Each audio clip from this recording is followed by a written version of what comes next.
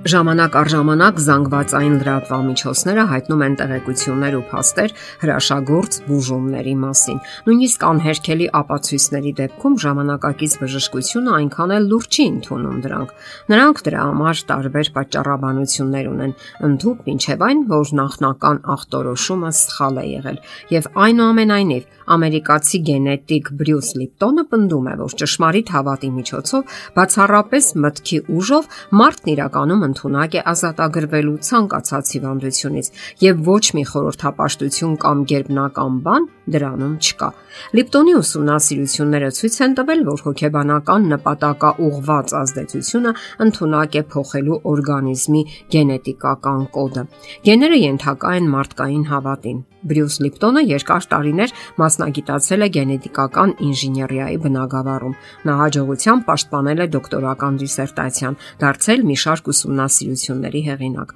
Այդ ամբողջ ժամանակ Լիպտոնը, ինչպես նաև ուրիշ գենետիկներ ու կենսաքիմիկոսներ, հավատում էին, որ մարդը համարվում է, այսպես ասած, կենսաբանական ռոբոտ, որի կյանքը ենթարկվում է նրա գեներում գրառված ծրագրին։ Եվ այդ տեսակետից գեները սահմանում են գործնականում ամեն ինչ՝ արտաքին տեսքի առանձնահատկությունները, ընդունակություններն ու բնավորությունը, հակվածությունը այս կամ այն հիվանդության հանդեպ եւ վերջին հաշվով կյանքի տևողությունը։ Ոչ մեկը չի կարող փոխել իր անձնական գենետիկական կոդը, իսկ դա էլ նշանակում է, որ մեզ մնում է միայն հաշտվել այն բանի հետ, ինչ սահմանել է մեզ համար բնությունը։ Դոկտոր Լիպտոնի հայացքներում շրջադարձը տեղի ունեցավ 1980-ական թվականների վերջերին, երբ նա սկսեց փորձեր կատարել եւ ուսումնասիրել բջջային մեմբրանի վարքագծի առանձնահատկությունները։ Մինչ այդ գիտության մեջ համարում էին, որ հենց բջջի միջուկում գտնվող գեներն են որոշում, թե ինչ պետք է բաց թողնել այդ մեմբրանի միջով եւ ինչը ոչ։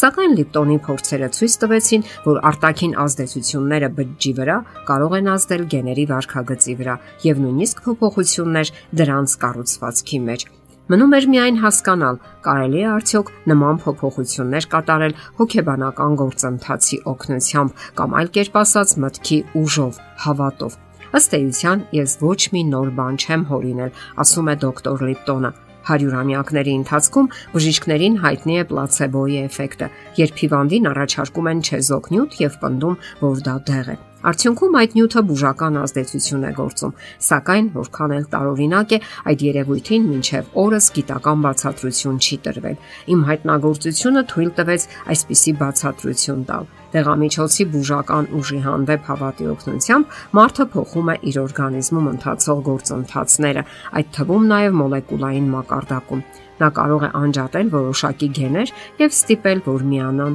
մեկ ուրիշ գեներ։ Նա կարող է փաստորեն նույնիսկ փոխել իր գենետիկական կոդը։ Դրա հետ միասին ես մտածում էի հրաշագործ բուժման տարբեր դեպքերի մասին։ Բժիշկները միշտ բանի տեղ չեն դրել դրանք, սակայն իրականում, եթե նույնիսկ գոյություն ունի ընդամենը մեկ նման դեպք, դա պետք է ստիպի բժիշկներին մտորելու դրա շուրջը։ Ակադեմիական գիտությունը սվիններով ընդունեց Բրյուս Լիպտոնի այս հայացքները, սակայն նա շարունակեց իր ուսումնասիրությունները, որոնց ընթացքում հետևողականորեն ապացուցեց, որ առանց որևէ դեղամիջոցի միանգամայն հնարավոր է ազդել օրգանիզմի գենետիկական համակարգի վրա։ Այն գիտական ուղղությունը, որը ուսումնասիրում է արտաքին գործոնների ազդեցությունը գենետիկական կոդի վրա, ստացավ էպիգենետիկա անվանումը։ Եվ այնուամենայնիվ, գլխավոր ներգործությունը, որն ընդունակ է փոխելու մեր առողջական վիճակը, Լիպտոնը համարում է հենց մտքի ուժը։ Այսինքն ոչ թե այն, ինչ տեղի է ունենում դրսում, այլ այն, ինչ տեղի է ունենում մեր ներսում։ Լիպտոնը համարում է, որ մարդը բնության մնացած արարածներից տարբերվում է հենց նրանով, որ հավատում է իր ապաքինմանը եւ կարող է փոխել իր մարմինը, ապաքինվելով մահացու հիվանդություններից եւ նույնիսկ ազատագրվել ժառանգական հիվանդություններից։ Դրա համար հոգեբանական ազդանշաններ ուղարկելով օրգանիզմին։ Նա պնդում է, որ մենք պարտավոր չենք լինել մեր գենետիկական կոդի եւ կյանքի հանգամանքների զոհը։ Եվ այսպես, մենք հավատում ենք եւ բուժվում։ Արդյոք ամեն ինչ այնքան պարզ ու հեշտ է։ Առաջին հայացքից այո, սակայն միայն առաջին հայացքից։ Պարզվում է, որ միայն գիտակցությունը դրա համար բավական չէ, անհրաժեշտ է նաև ենթագիտակցական մակարդակ։ Դոկտոր Լիպտոնն ասում է, որ հոգեբանական սահմանումները, որ թափանցում են մեր գիտակցական մակարդակ, ընդամենը 5%-ն են, մնացած 15%-ը ենթագիտակցական մակարդակում են։ Եվ այն շատ քչերը, ովքեր ենթագիտակցական մակարդակում հավատում են բուժման հնարավորությանը, բուժվում են։ Իսկ մեծ մասը ենթագիտակցական մակարդակում ժխտում է նման հնարավորությունը։ Պատճառը Լիպտոնը բացատրում է հետևյալ ձևով.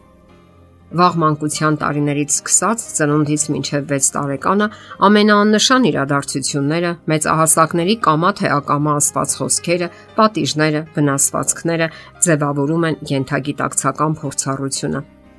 այսինքն վերջին հաշվով մարդկային անձնավորությունը, եւ ընդ որում մարդկային հոգեբանության բնույթն այնպիսին է, որ մեզ հետ տեղի ունեցող ամեն վատ բան շատ ավելի հեշտ է նստված տալիս ենթագիտակցության մեջ, քան հաճելի, ուրախ իրադարձություններին վերաբերող հիշողությունները։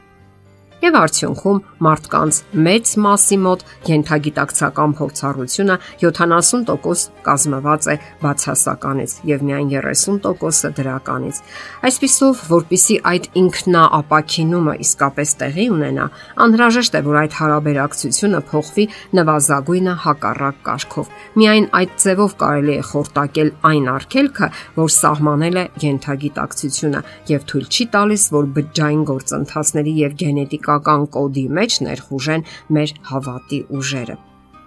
Եվ այնուամենայնիվ դա հնարավոր է։ Եթերում է Ղողանջ հավերժության հաղորդաշարը։ Հարցերի եւ առաջարկությունների համար զանգահարել 033 87 87 87 հեռախոսահամարով։